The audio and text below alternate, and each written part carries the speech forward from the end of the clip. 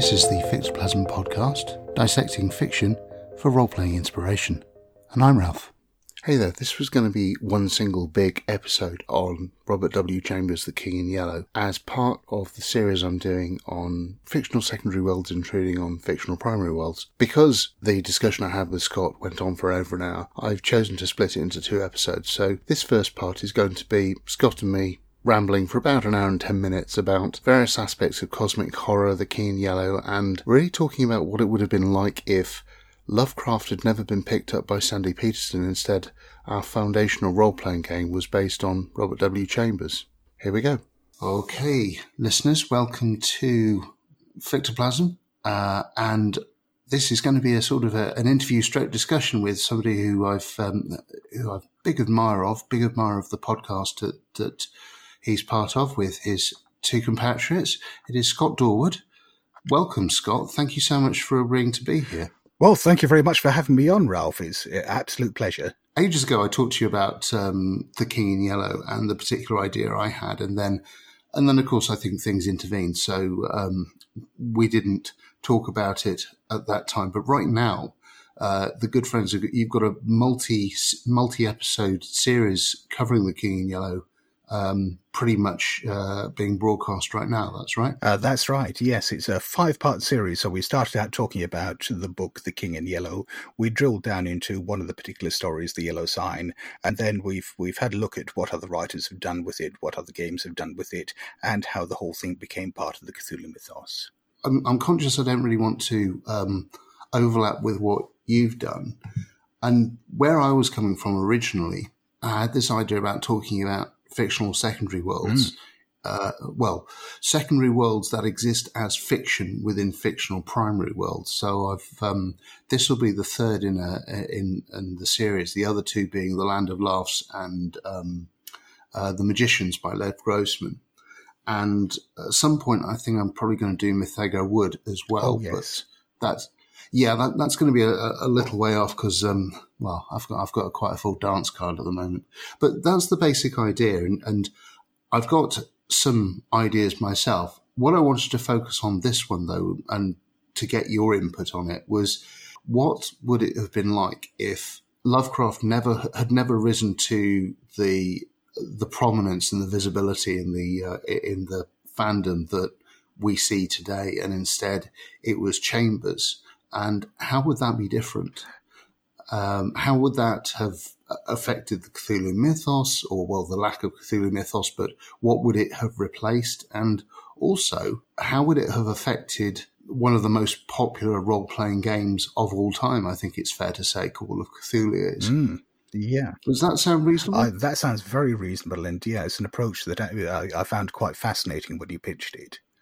The first thing I wanted to talk about, and I'd kind of like to get your take on it, because I think you touched on it in the second of your episodes, is Chambers cosmic horror? And do you have an opinion of that? Yeah, I think very much that the King in Yellow stories in particular are rooted much more in Gothic horror, and that the elements that we'd see as cosmic are more window dressing. These weird elements that he brings into the play, these hints, these lists of names, these little snippets from the play itself. They've got all sorts of almost science fictional elements, certainly cosmic elements to them. But I think ultimately that aspect has very little impact on the stories themselves. It's there for mood or atmosphere, and there isn't that sense of the cosmic that you get in Lovecraft. Of course, one thing we probably should do is agree what we're talking about when we say cosmic horror, because I think it's such a broad term and used in so many different ways that it's probably quite easy to talk past each other on this. Yeah, quite. I mean, when I was looking into sort of the definition of cosmic horror, I looked at the Science Fiction Encyclopedia, which is what I tend to look at now. Let's see if I can find it. But the definition of cosmic horror, a lot of it is by reference to Lovecraft, in that he developed a particular style of cosmic horror and refined it as he went on. And there's no mention of it in the very brief entry on Chambers. So there's not a lot to go on there. What is your definition of cosmic horror? Yeah, it's like I say, it's a very tricky one to pin down. I think what lies at its heart is this sense of a combination of alienness and vastness that is too much for the human mind to process or comprehend. The idea that we are small and insignificant in a vast cosmos, and the idea that the underpinnings of reality are too strange or big for us to really get our heads around.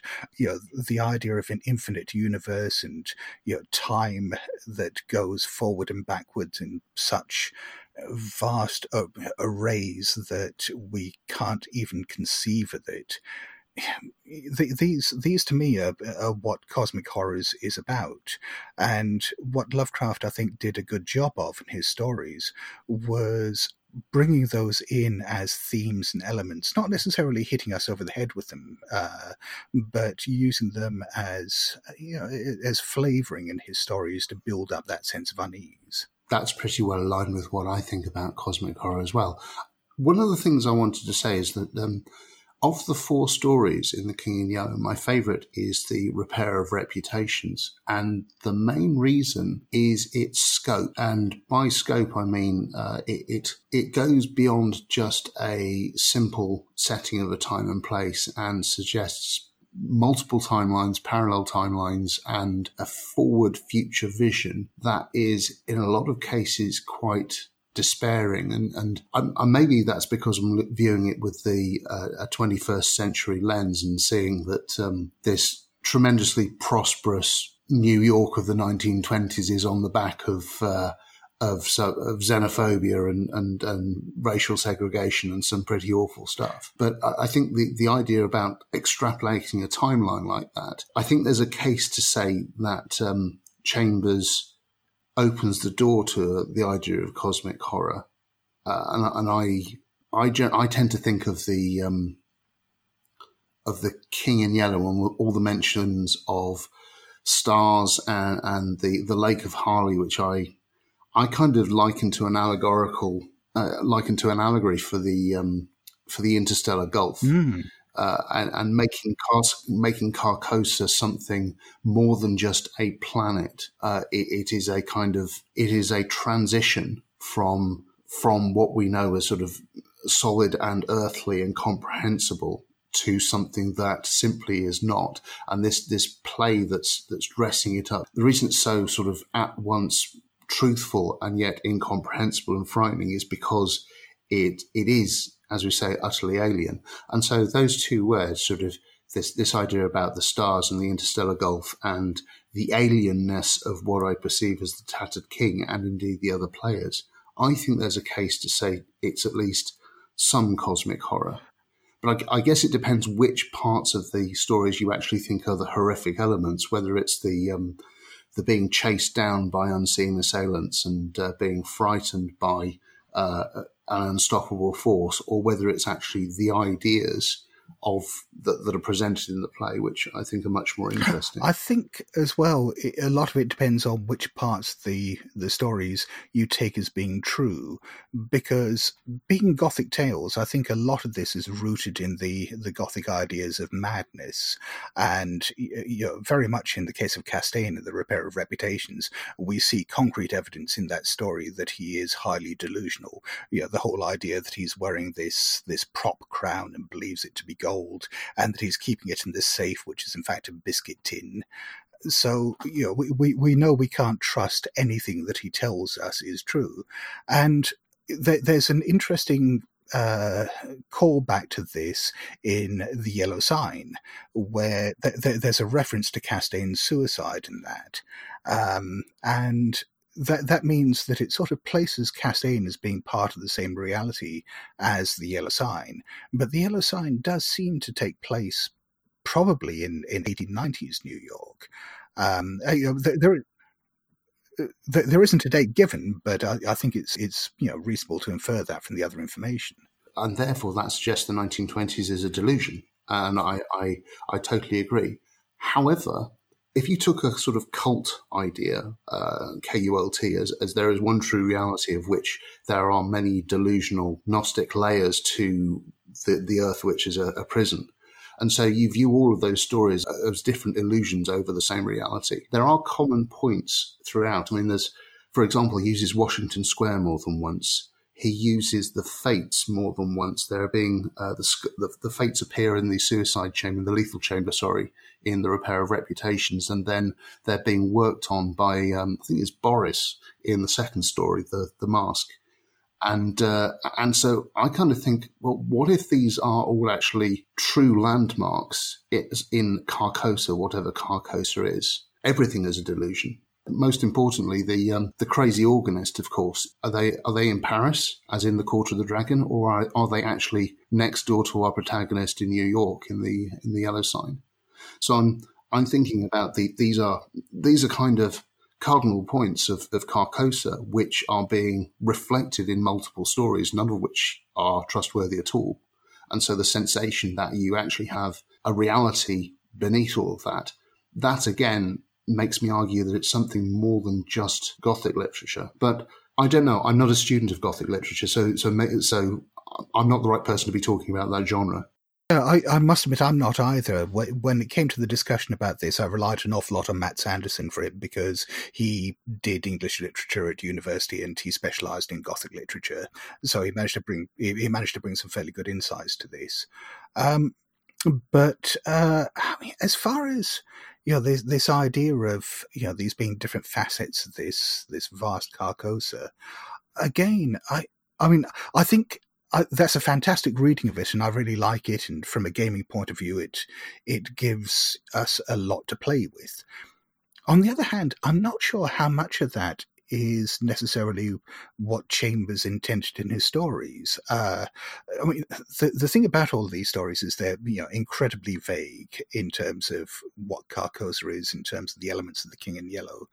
The only time we get any hint of Carcosa having any concrete reality outside the play is again Castaigne talking about this book, The Imperial Dynasty of Carcosa, and we know that we can't trust what Castaigne tells us. I don't think there's anything else in any of the other stories that hints that there's any actual tangible reality of Carcosa. In the Yellow Sign, we see fog lapping up against the windows, which is likened to the clouds on the Lake of Harley. But whether that is actually Carcosa or whether that's just the fact that you've got two people who have been driven somewhat mad by their exposure to the play, seeing the world through the lens of the play, I think is highly debatable. But yes, I think what your reading of it there is, I think, a fantastic way to look at it from a gaming point of view, and I'd really like to see that developed. I think I'll think about it more from the point when I'm actually, because my intention is once I've finished that short run is actually to think about, well, what's the blueprint for inserting a fictional secondary world into a fictional primary world, and I'll probably develop the thoughts a bit more at that point. There is one thing that I think I should be very clear on, though, and that I don't think I would have these conclusions if I wasn't aware of cosmic horror. It's impossible to be unaffected by all the other things that I've read and all the people I've spoken to and gamed with. So your point that Chambers probably didn't intend any of that. If Matt's the expert, I think it would be interesting to ask him and other people as well, if the sort of playing with repeated motifs is a particular feature of the literature of the time, and that is actually what Chambers was doing, was that he was deliberately drawing links between the stories with no real aim to the end of it. Just because it was a stylistic choice. I really have no idea myself. This is one of the perhaps frustrating things about Chambers as opposed to Lovecraft, which is we know so much more about Lovecraft and his motivations and how he created things because he had this huge network of people he corresponded with and left all this correspondence behind. But as far as I know, there isn't really a lot of that with Chambers. So when it comes to things like The King in Yellow, all we have to work with is the text itself. And, it's such a small amount of stuff. These 4 stories, these little hints and tantalizing bits of description in there really isn't a lot there, and it's made all the more complicated by as you were saying, the fact that lots of other people have built on this, that it's been conflated with Lovecraft, that other writers have then taken it in other directions, and it becomes so easy to conflate what other people have done with Chambers's work with what is actually there on the page, so much so that it becomes almost impossible just to experience it for what it is itself. The argument about sort of whether or not it's cosmic horror, as I said before, is affected by my experience of later writers. So would cosmic horror have even been a thing without Lovecraft? I think maybe that's an easier question to answer. And then you could start to say, well, what would people have made of Chambers going forward without Lovecraft providing that lens of cosmic horror and the uncaring void and the vastness of existence? And that is actually quite a tricky thing, I think, because obviously Lovecraft didn't exist in a vacuum, and there were other writers who were exploring similar themes. There were certainly lots of writers who influenced him, particularly people like Arthur Machen and William Hope Hodgson and Lord Dunsany. But the sort of cosmic horror elements, the cold, uncaring universe aspect of it, I think is pretty uniquely Lovecraftian, because the other writers, I'm not an expert on them by any means, but I don't think the other writers were the sort of hardcore rationalists that Lovecraft was. What Lovecraft set out to do was write horror that would scare an atheist. But the other writers that he was influenced by and who who existed within that genre didn't necessarily come at it from the same point of view. So I think those elements that we see as being peculiarly cosmic horror maybe didn't originate with Lovecraft, but I think he certainly distilled them into what we recognize today. I am reminded of the there's The House on the Borderland by William Hope Hodgson, and that has very much post-apocalyptic elements in it. If I wanted to think about something where there is a question about the meaning to existence and the fact that the protagonist seems to pass through multiple ages of existence, and to what looks like the end of the earth, it's not exactly cosmic, and there are certainly, I don't think there are any deities associated with it, but that's the closest I think you come to the kind of scope of a time vastly beyond the comprehension of man. And but even that, it's not the same thing. Yeah. Well, and I think the other sort of key difference between Chambers and Lovecraft's cosmic horror approach is a question of morality. In that, Lovecraft stories, I think, are pretty explicitly amoral. They exist in a world where the normal conventions of Judeo-Christian morality don't mean anything. That they're of anthropological interest, but they don't mean anything at the larger scale of the universe. However, I'd say that Chambers's fiction, including the King in Yellow stories, is inherently moralistic. That you've got Castaigne in The Repair of Reputations, who is fueled by mad hubris and is struck down towards the end, with his evil deeds.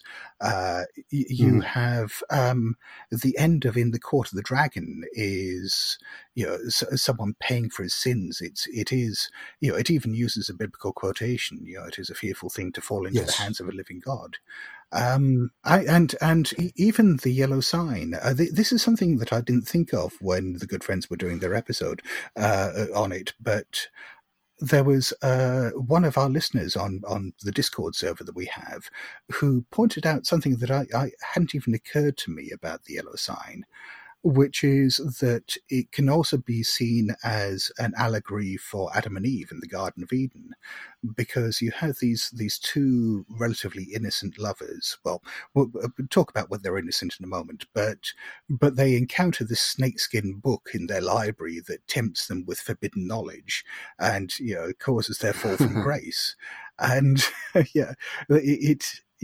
you see it in those terms, it does seem pretty obvious.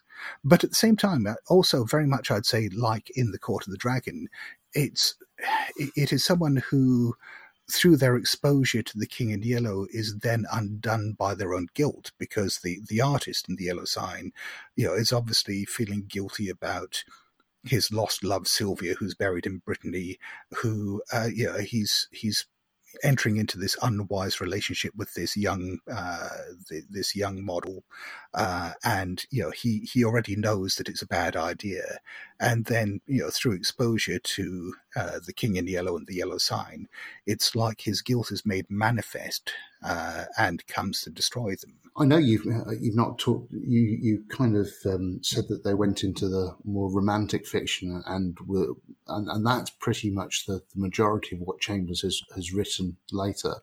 One of the things about that is they are essentially hopeful. And I would say that almost because they are moral tales, and you have people who are being punished by their own misdeeds, that is in some ways a hopeful perspective, in that bad deeds will be punished, but and good deeds won't be. I think it's fair to say, although you might disagree, that there's not an awful lot of hope in Lovecraft, which is kind of what makes Lovecraft so remarkable. Yeah, no, Lovecraft is not known for his happy endings. I think, given that I wanted to talk to you about what would have happened if there had been no Lovecraft, but instead we'd embraced Chambers for our foundational horror role-playing games, which is a strange idea, and the more I think about it, the stranger it is. What would that role-playing landscape look like? Let's just assume as a thought experiment that actually, for some reason, The King in Yellow was fantastically popular, and Sandy Peterson based an entire role-playing game line on it. What would that look like? Well, I mean, that's an interesting thing, because The King in Yellow was fantastically popular. It was just fantastically popular in the 1890s. Yeah. So by the time the 1970s came around, it was being rediscovered at that stage. So it's perhaps not that dissimilar. You could imagine a parallel world in which sort of maybe even August Derleth himself, instead of preserving Lovecraft's work in book form and founding Arkham House to do that, perhaps it did the same thing, but to bring The King in Yellow back into print, because at that stage it had fallen out of print for decades. And so it almost becomes a similar kind of thing. And, at that stage, I mean, there were writers who were riffing on what Chambers had done in the same kind of way as Lovecraft. Maybe not as much, because Lovecraft had actively encouraged it.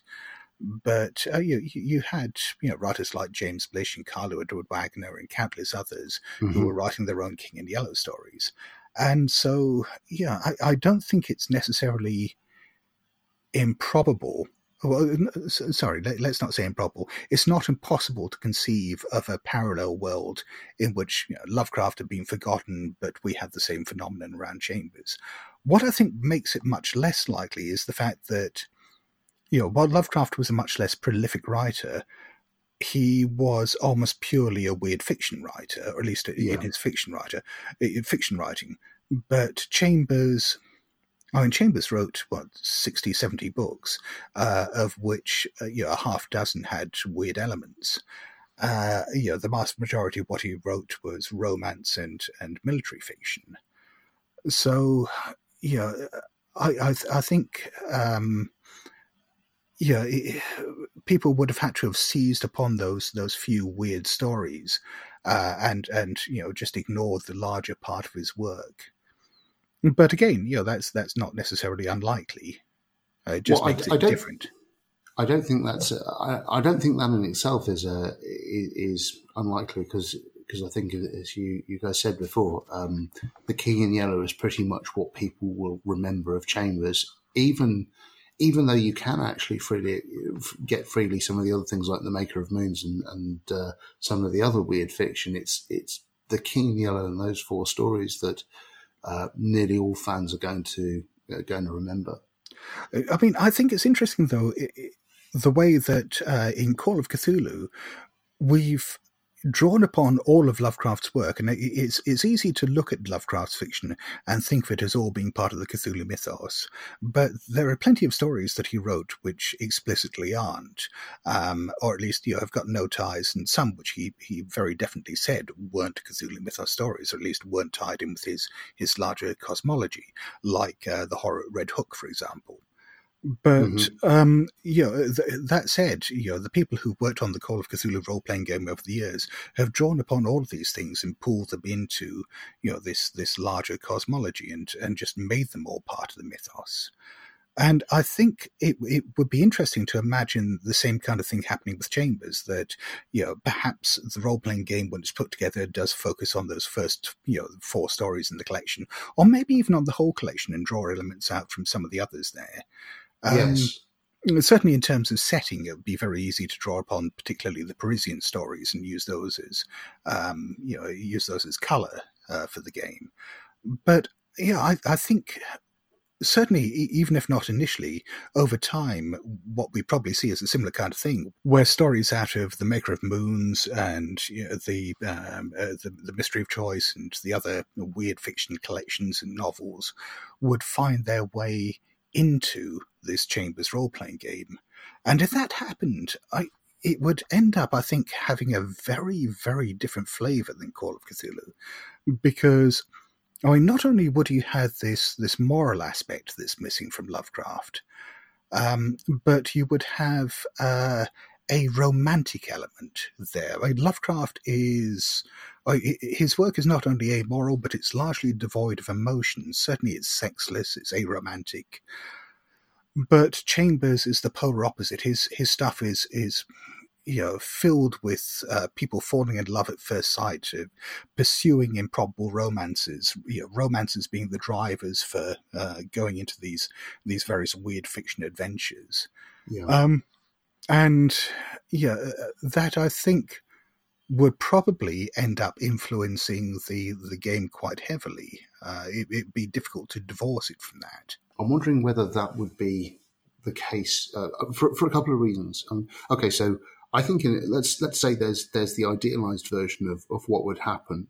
Say logically, we have people who are massive fans of Chambers, and as you say, they choose to homogenize it into one world or one kind of overall concept, and it has those themes. And so in an idealized version from a sort of our 21st century view of role-playing design, we might actually include a lot of relationship stuff. And the kind of thing actually you see in games like Hillfolk, where you have networks of people who have feelings about each other and seek emotional concessions from them. I was thinking that The Mask is very much like that with the love triangle.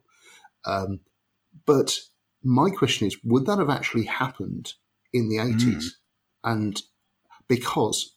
So go ahead. Yeah, I think it could have, and I'm going to point at a very obscure RPG, which I've talked about in other places. Dallas. Dallas, precisely.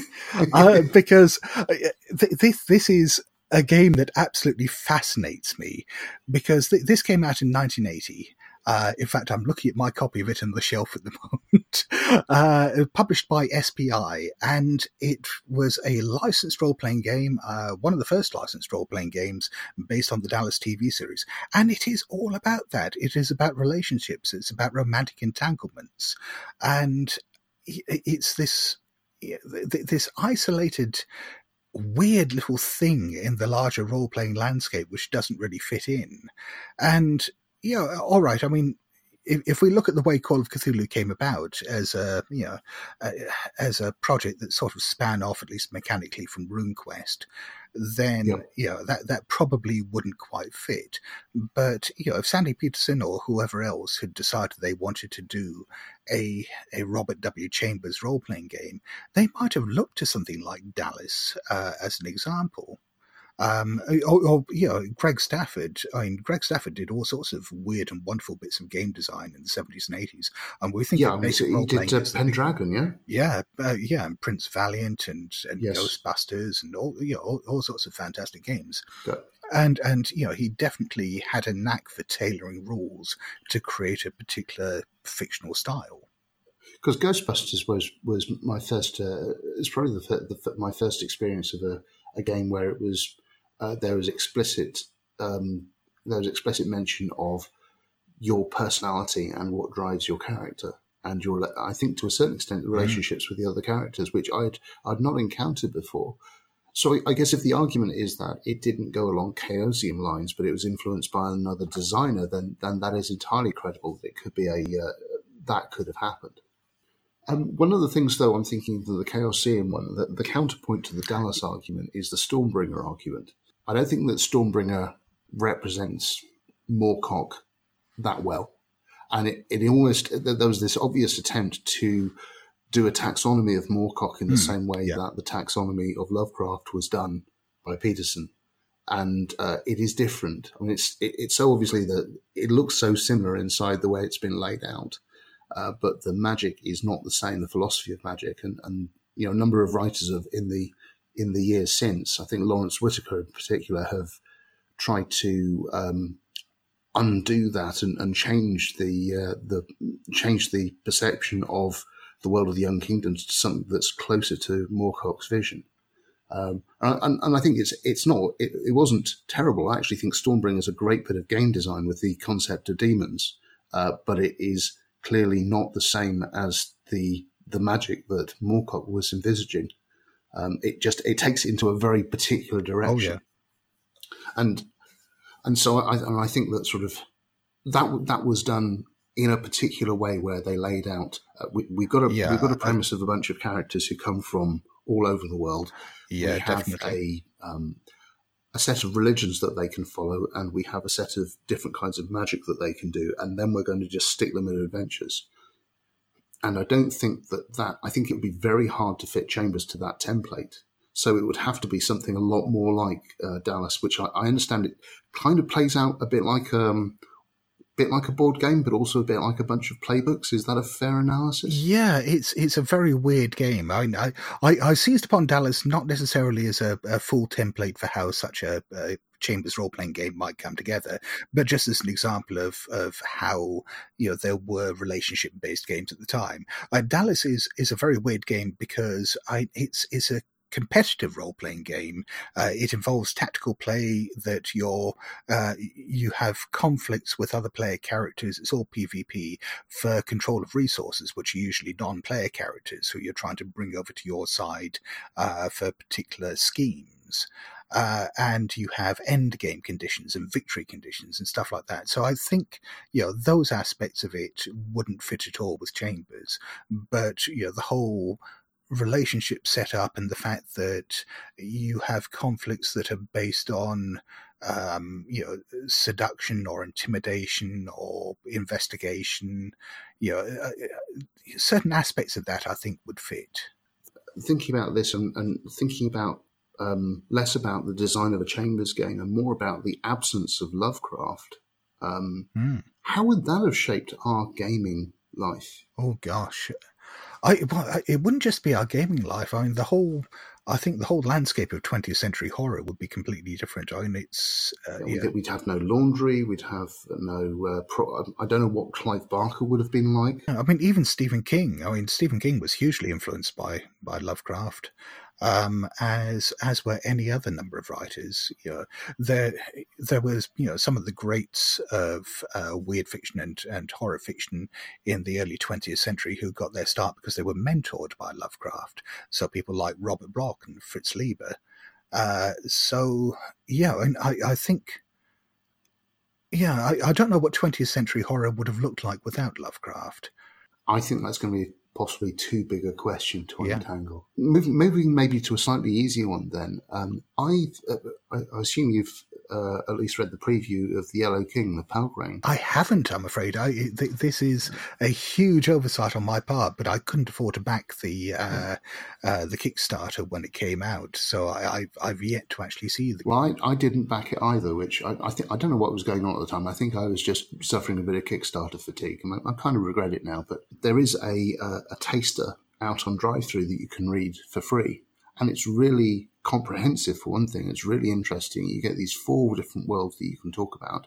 Fascinating for a couple of reasons regarding this conversation. One of them is that Robin Laws has got two big properties. Really, there's of course the Trail of Cthulhu and the Gumshoe system, and then there's the drama system. And we've just spent some time talking about the interpersonal relationship aspect of Chambers, but it's the Gumshoe system that the King in Yellow is focused on, with, I believe, a tie-in to some of the skullduggery mechanics from the Dying Earth role-playing game. But that is the direction that they've taken. So it's not actually that far from Call of Cthulhu, which I think is interesting and kind of shows how difficult it is to separate Chambers from, or separate the King in Yellow from Call of Cthulhu and Cosmic Horror. That's interesting because I'm thinking about those core King in Yellow stories. They're not really investigative at all. So you have other Chambers stories which definitely are. But, some of the stories from the Maker of Moons, In Search of the Unknown, The Tracer of Lost Persons, those all involve investigation. So, again, if we're looking at this idea of what would have happened without Lovecraft, it's not impossible that we'd have an investigative Chambers game. But if we're looking very much at the core King in Yellow stories, I think the only reason that we might, as Robin Laws has done there, that we might bolt that onto an investigative framework is simply because it's what we're used to from Call of Cthulhu.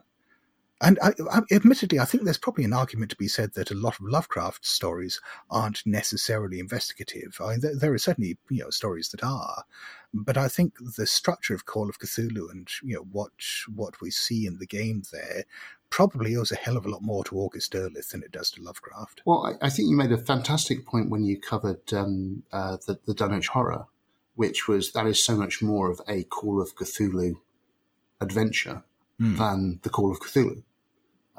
It just doesn't have such a snappy title. That's the problem. This is a really important point because any role-playing game, you've got to have an idea about what your characters are going to do. And we do latch on to investigative horror because I think it's actually a really good format. It satisfies an awful lot of people and their need for mystery and the sense of achievement by actually going to places, talking to people and finding information out.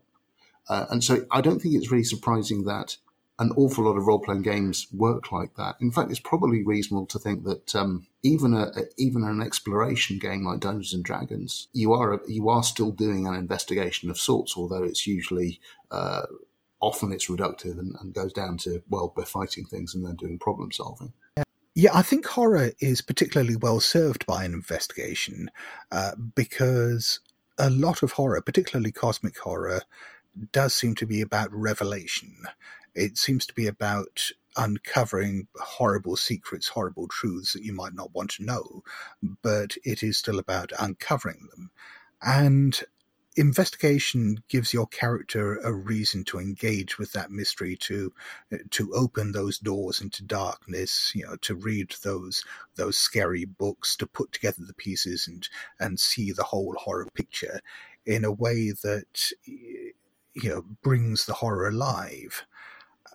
There's I think there are definitely other models for horror. I think survival horror is a big one where it's much more reactive.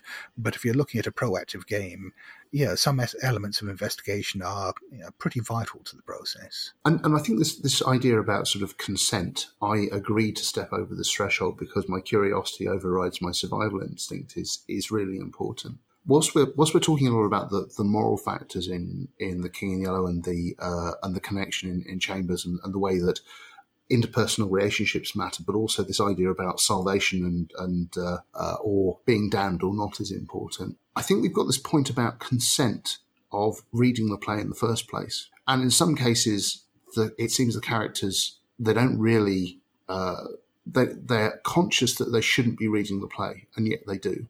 They can't stop themselves. Now, there are excuses for that suggest that, it just happened to fall open like that, officer, and I read it by accident or something like that. But it's that kind of thing.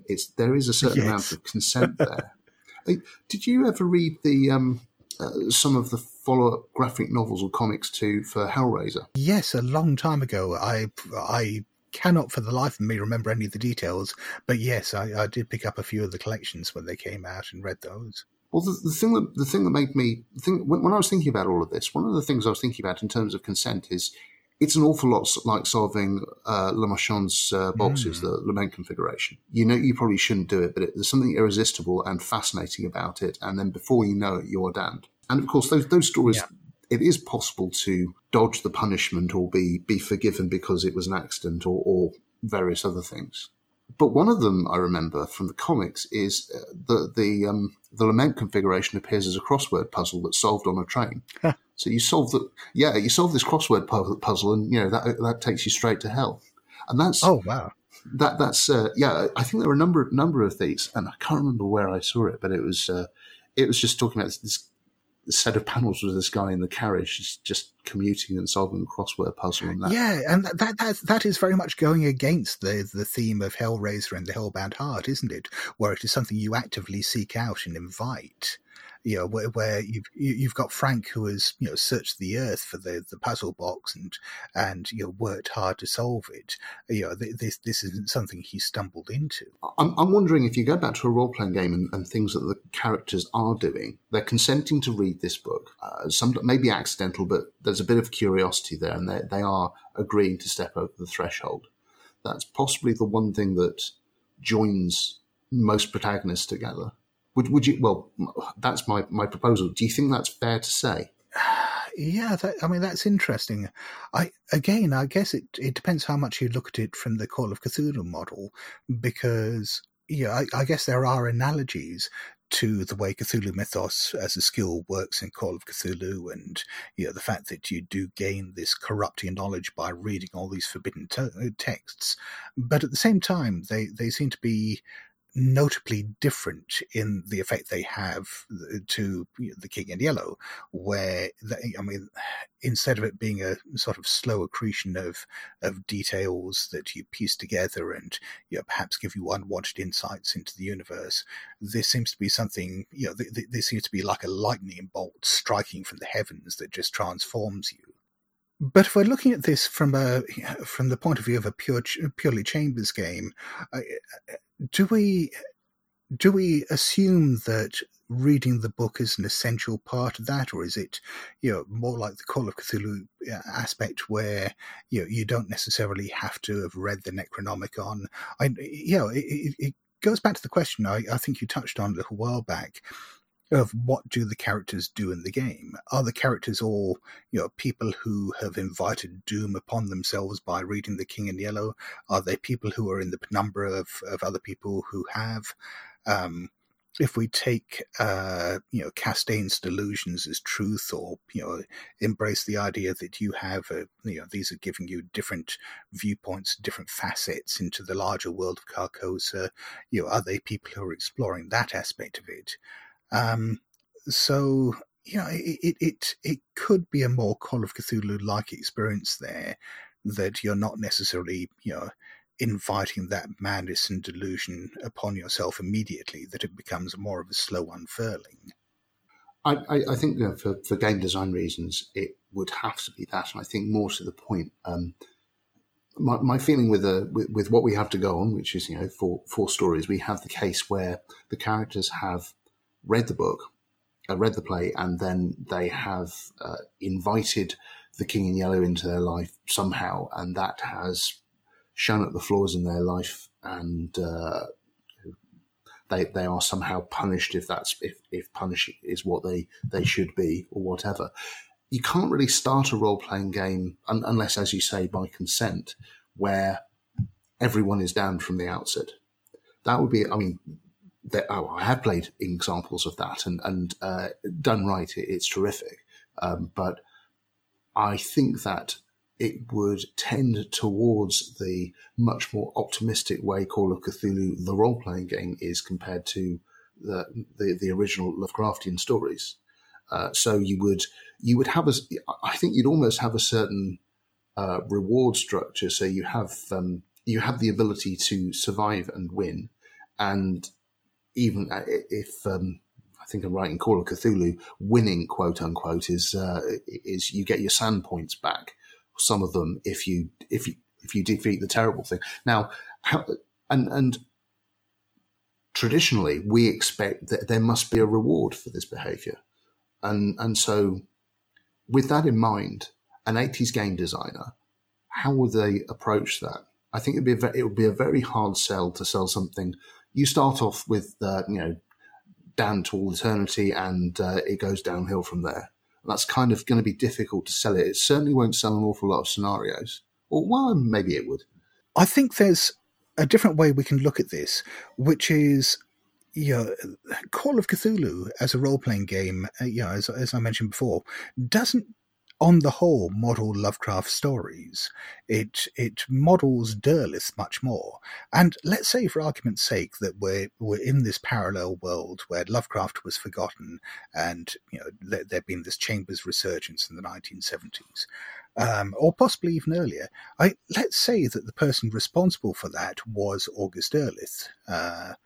Because I think in a lot of ways Derleth would have been a better fit for Chambers than he would have for Lovecraft, because when Derleth expanded and reinvented the Cthulhu mythos and named the Cthulhu mythos, he put his own stamp on it, which was a moralistic stamp, which was always a very poor fit for the Cthulhu mythos, but would have been absolutely perfect for Chambers.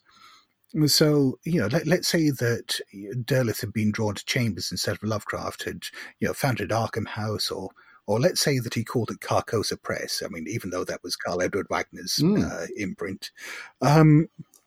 But let's say he founded Carcosa Press in 1947 or 1950 or whenever to bring Chambers back into print, and had done for Chambers what he did for Lovecraft, and sort of expanded upon his creation and turned it into something new. I mean, by the time it had been through that Derleth filter, you'd probably have something far more RPG friendly. Having read some Derleth recently, or reread some Derleth recently for the first time in decades, I dread to think what that might look like. He was not a gifted writer, but he did sort of humanize a lot of aspects of it. He turned it into rip-roaring adventure. He had, human beings who were capable of taking on gods and performing all the right rituals to bend all these horrors to their will, and I can just imagine him doing the same with Chambers, and coming up with the rituals to read the King in Yellow safely, and gain its knowledge that way, to open gateways into Carcosa, go through there and punch the King in Yellow in the face. So yes, I mean, I can see that RPG existing, and I can see it actually becoming quite popular in exactly the same way as... What did you call that? Two-fisted Carcosa. I think that'd be quite... Yes, I think that would work quite well. I think you made a reference to the fact that sort of all the characters tended to be sort of fit and fairly active outdoors types in Chambers stories generally. I mean, that is a perfect fit with the pulp archetype. Oh yeah, I mean there are plenty of characters in Chambers who are very pulpy. I mean, he's got the archetypal characters for Chambers are artists who are also outdoorsmen who like fishing and hunting and butterfly collecting. He was really into butterfly collecting, and that plays a big role in some of the stories, like the Purple Emperor. But if you go into books like In Search of the Unknown, then you have sort of I guess, borderline mad scientists and, eccentrics there who would fit very nicely into more pulpy Call of Cthulhu style games. If you bring his military fiction in, you've got all the, the soldiers and spies in there. You've got, in some of his stories, characters who are sailors, students of all sorts, even a pathologist at some stage, occultists. So I think, if you take these protagonists or supporting characters as the basis for player characters in a this kind of game, you've got probably as wide a spread, if not a wider spread than you have from Lovecraft. Well, I think the difference is that there would be more emphasis placed on the arts. That you do have artist type characters who crop up every now and then in Call of Cthulhu, particularly thanks to the influence of stories like Pickman's Model. But that's a small facet, whereas I can see it being a fairly dominant theme in a Chambers game. And similarly, the way we have 1920s Massachusetts as a default setting in Call of Cthulhu, I guess it would be 1890s Paris and 1890s New York for this Chambers game. And 1890s Paris, then obviously the art scene would play a huge part in that. I think it's interesting that I know, I'm going back to the Yellow King. I do know that there are 4 settings, and the overarching theme is the imposition of an alternative timeline on our Earth, and going into 4 different periods. So there's a military one, which is the Great War of 1947, and there's there's basically what appears to be a modern social media conspiracies type stuff for the most modern one.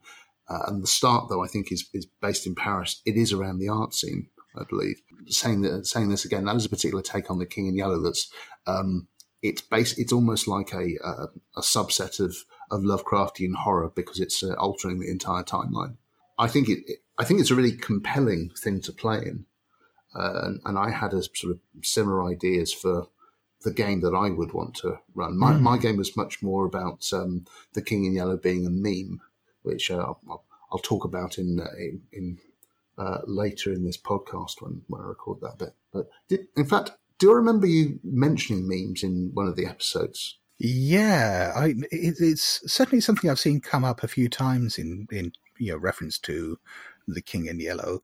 The idea that it sort of spreads like a meme. We were talking about, I think, the idea that the color yellow itself was a meme in the 1890s.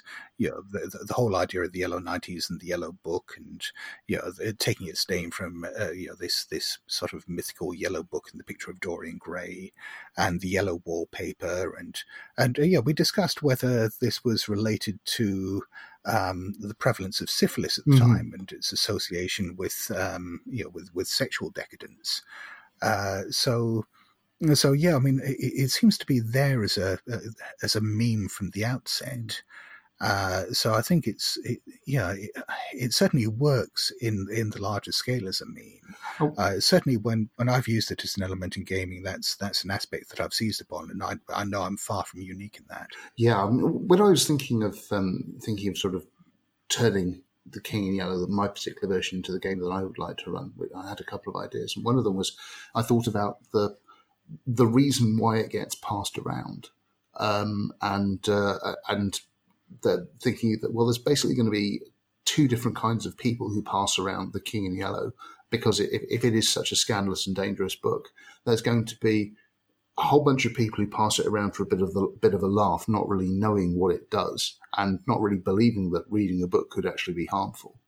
And then there's also going to be a whole load of people, well, a cult of people who actually know how powerful it is, and for whatever reason they are choosing to be vectors for the book and propagate it. Yeah, I mean, you can almost look at parallels there with internet culture these days, and you're looking at sites like 4chan, where you have this bizarre confluence of people who use the most horrible things ironically because it's funny, and you've got the people who are drawn to the same horrible things entirely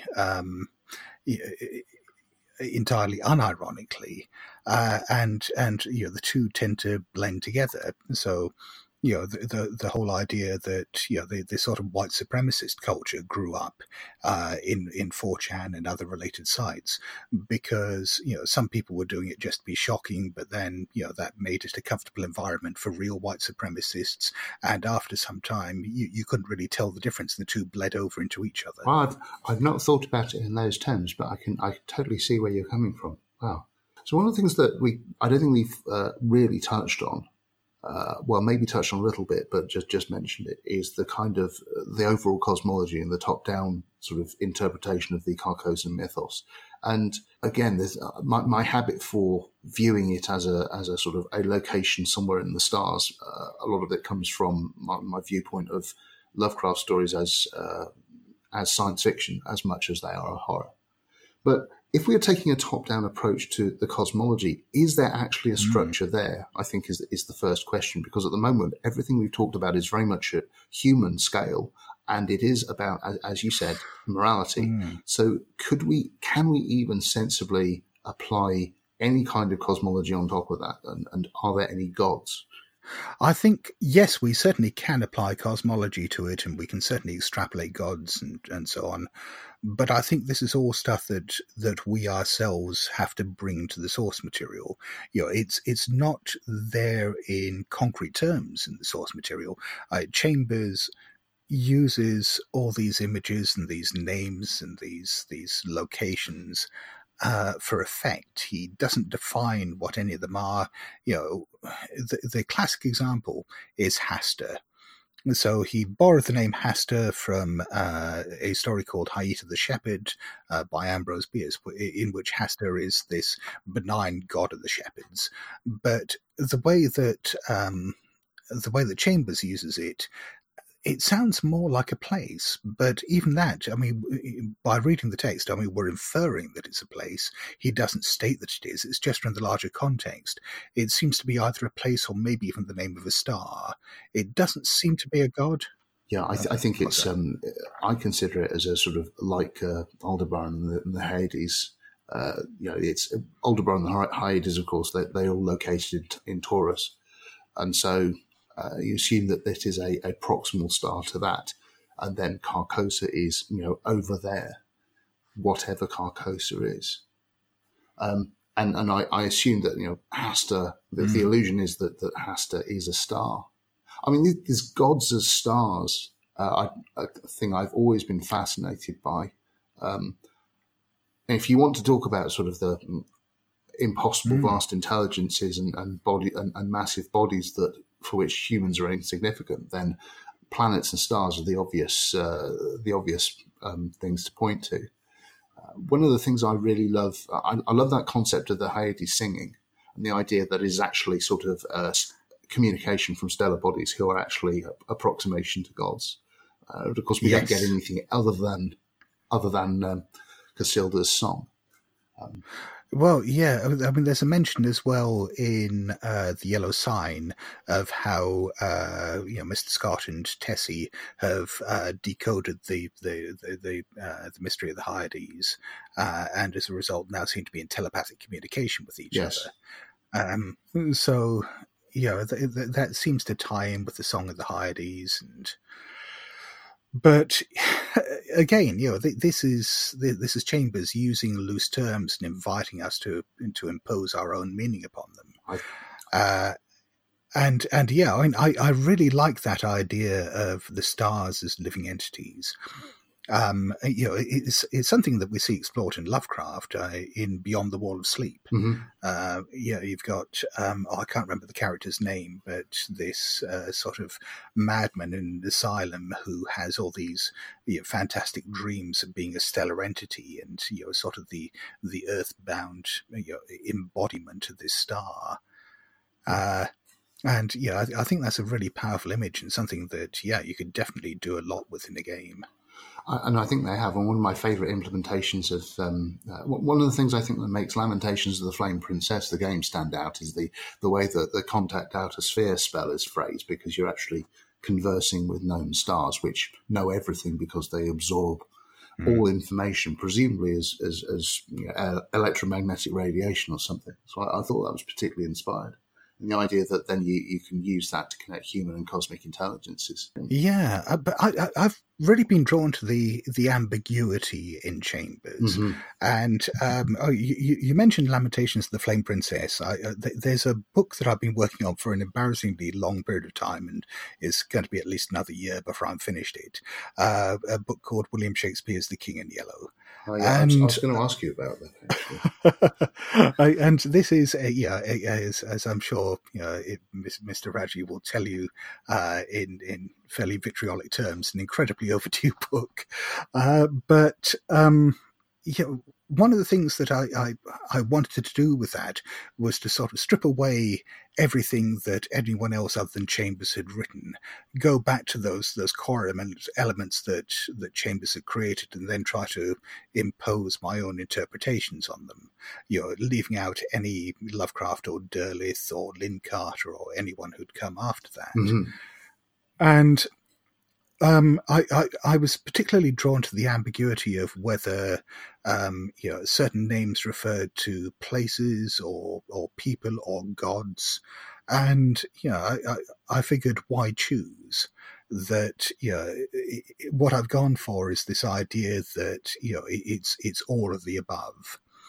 That that you have these places that are embodiments of gods, that are embodiments of the powers of stars, that sort of exist on all these multiple levels simultaneously. Each one represents different. Well, no, I won't explain exactly what they mean, but they represent different aspects of the cosmology.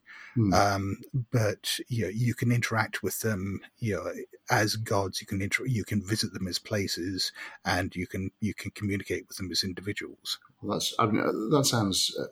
It makes a lot of sense to me. It also sounds terrific. I did 3 episodes on Imagico by Clive Barker, and one of the key things in that is the cities are also gods, or at least one city is a god, and another city is regarded as a god, with its Yzodarex, with its citizens basically abasing themselves before the gods by living in it, and this whole idea that it is a place and it has spiritual significance, but it also has physical substance.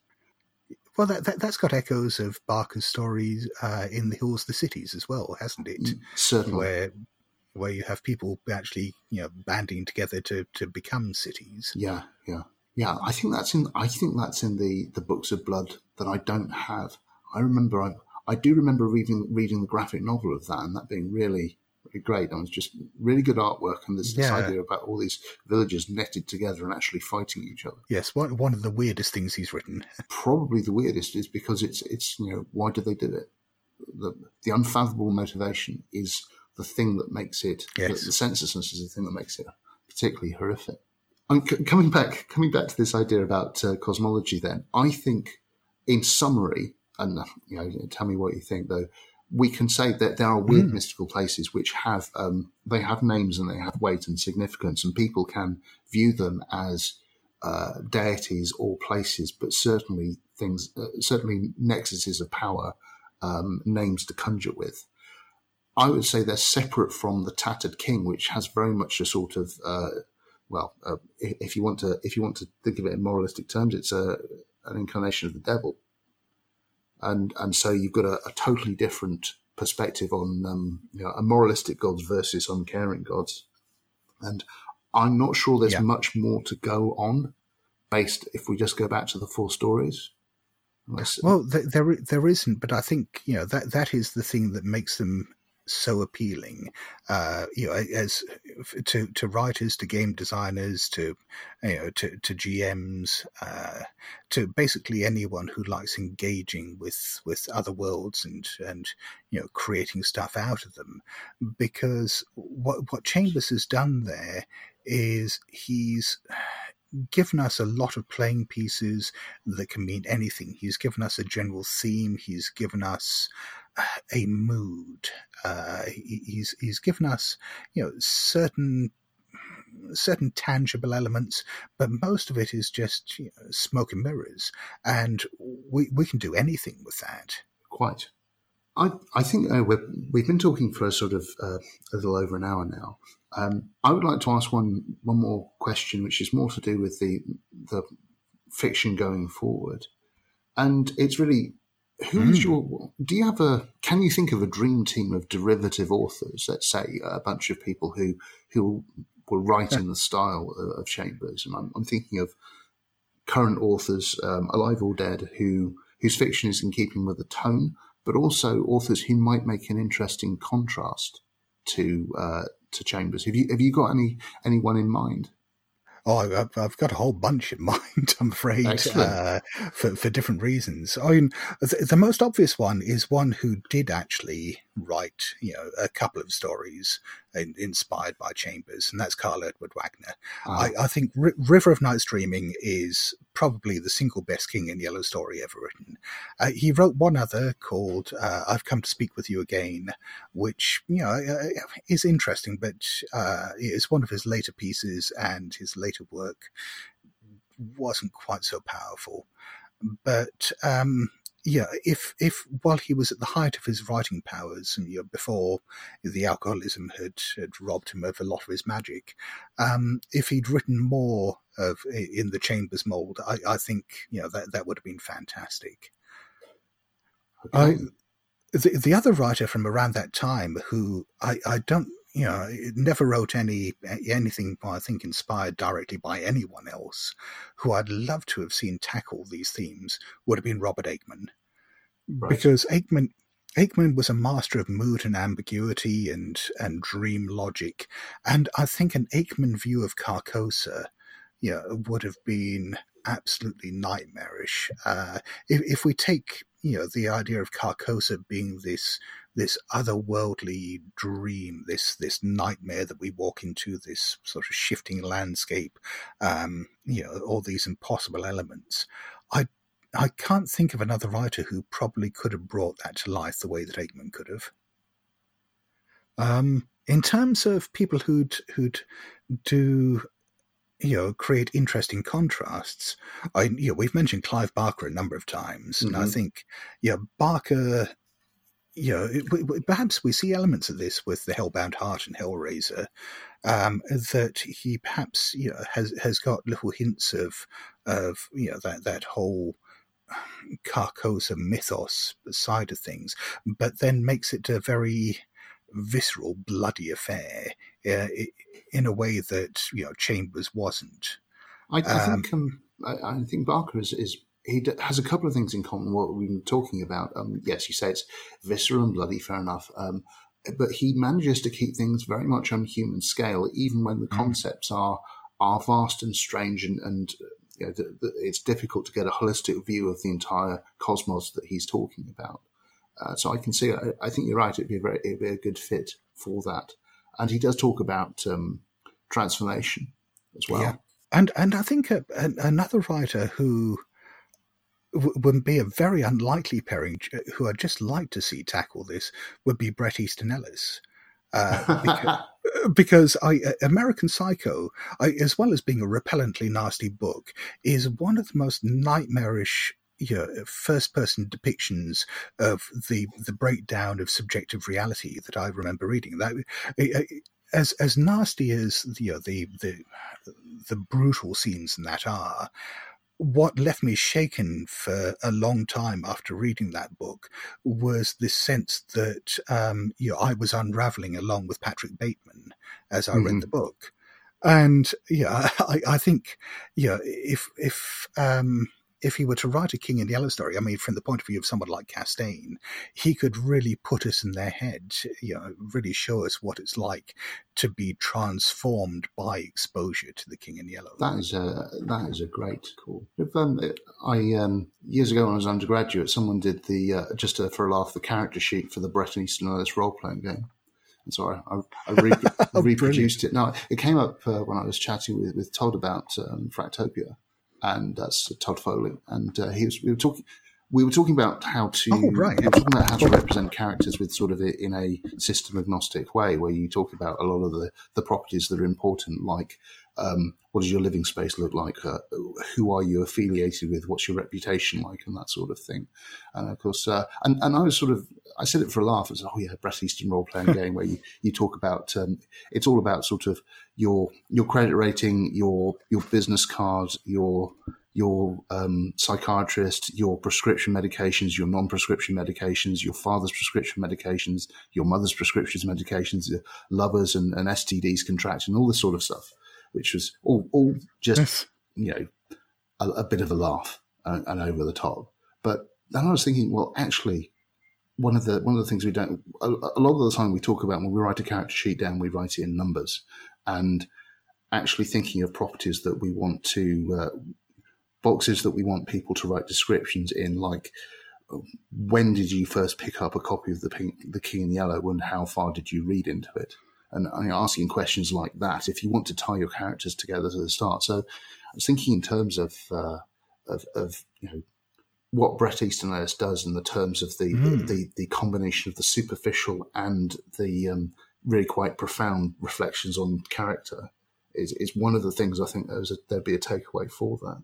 So I think that's a great call. Okay, anyone else? Anyone else you can recommend? Yeah, I mean, there were two others who came to mind. Another take on the psychological point of view would be Ramsey Campbell, because I think few people are quite as gifted as Campbell is at creating a world that feels increasingly wrong by degrees, where everything is just, everything is grating, everyone is needlessly hostile, where, everything is just going wrong. And I think that applied again to the world of someone who's read The King in Yellow would be quite nightmarish. And the final choice I had is one of my current favourite writers, Nathan Ballingrud, who what he's particularly gifted at, or at least in his first collection of short stories, North American Lake Monsters, he is very, very good at sort of rooting all these horrors in very human terms and human problems and human psychology, all these sort of damaged people who suddenly have intrusions of the extraordinary, of the supernatural into their lives. But did you write the one about the werewolf? Yes, Wild Acre. And so I think he could really do something with that. And his second collection of short stories, Wounds, is very different, and it reminds me more of the Books of Blood than anything else. So I think between those two different strands of his writing, he could turn in a King in Yellow story that would be both emotionally authentic and absolutely nightmarish. That's a really good call. And I remember I really enjoyed the episode where you talked about that, and I think, you did an interview with the author. Yes, is that right? Yes. Yeah. No, I remember that because I was spending an awful lot of time driving back and forward to visit my dad because he was in and out of hospital, and so I was listening to an awful lot of podcasts, and I was listening to that one. I remember driving back in the pitch dark through rural Gloucestershire. That was an experience. Yes. All right. Well, I really appreciate your time. It's been a really terrific discussion. Very interesting. I've got lots of great links to follow up. So thanks for your time. Well, thank you very much for having me on, Ralph. It's been an absolute pleasure. Hey, if you enjoyed this podcast, it would be great if you could like, share, review, subscribe, or just comment. Music for the podcast is provided by Chris Zabriskie. Find out more at chriszabriskie.com. Check the show notes. Bye.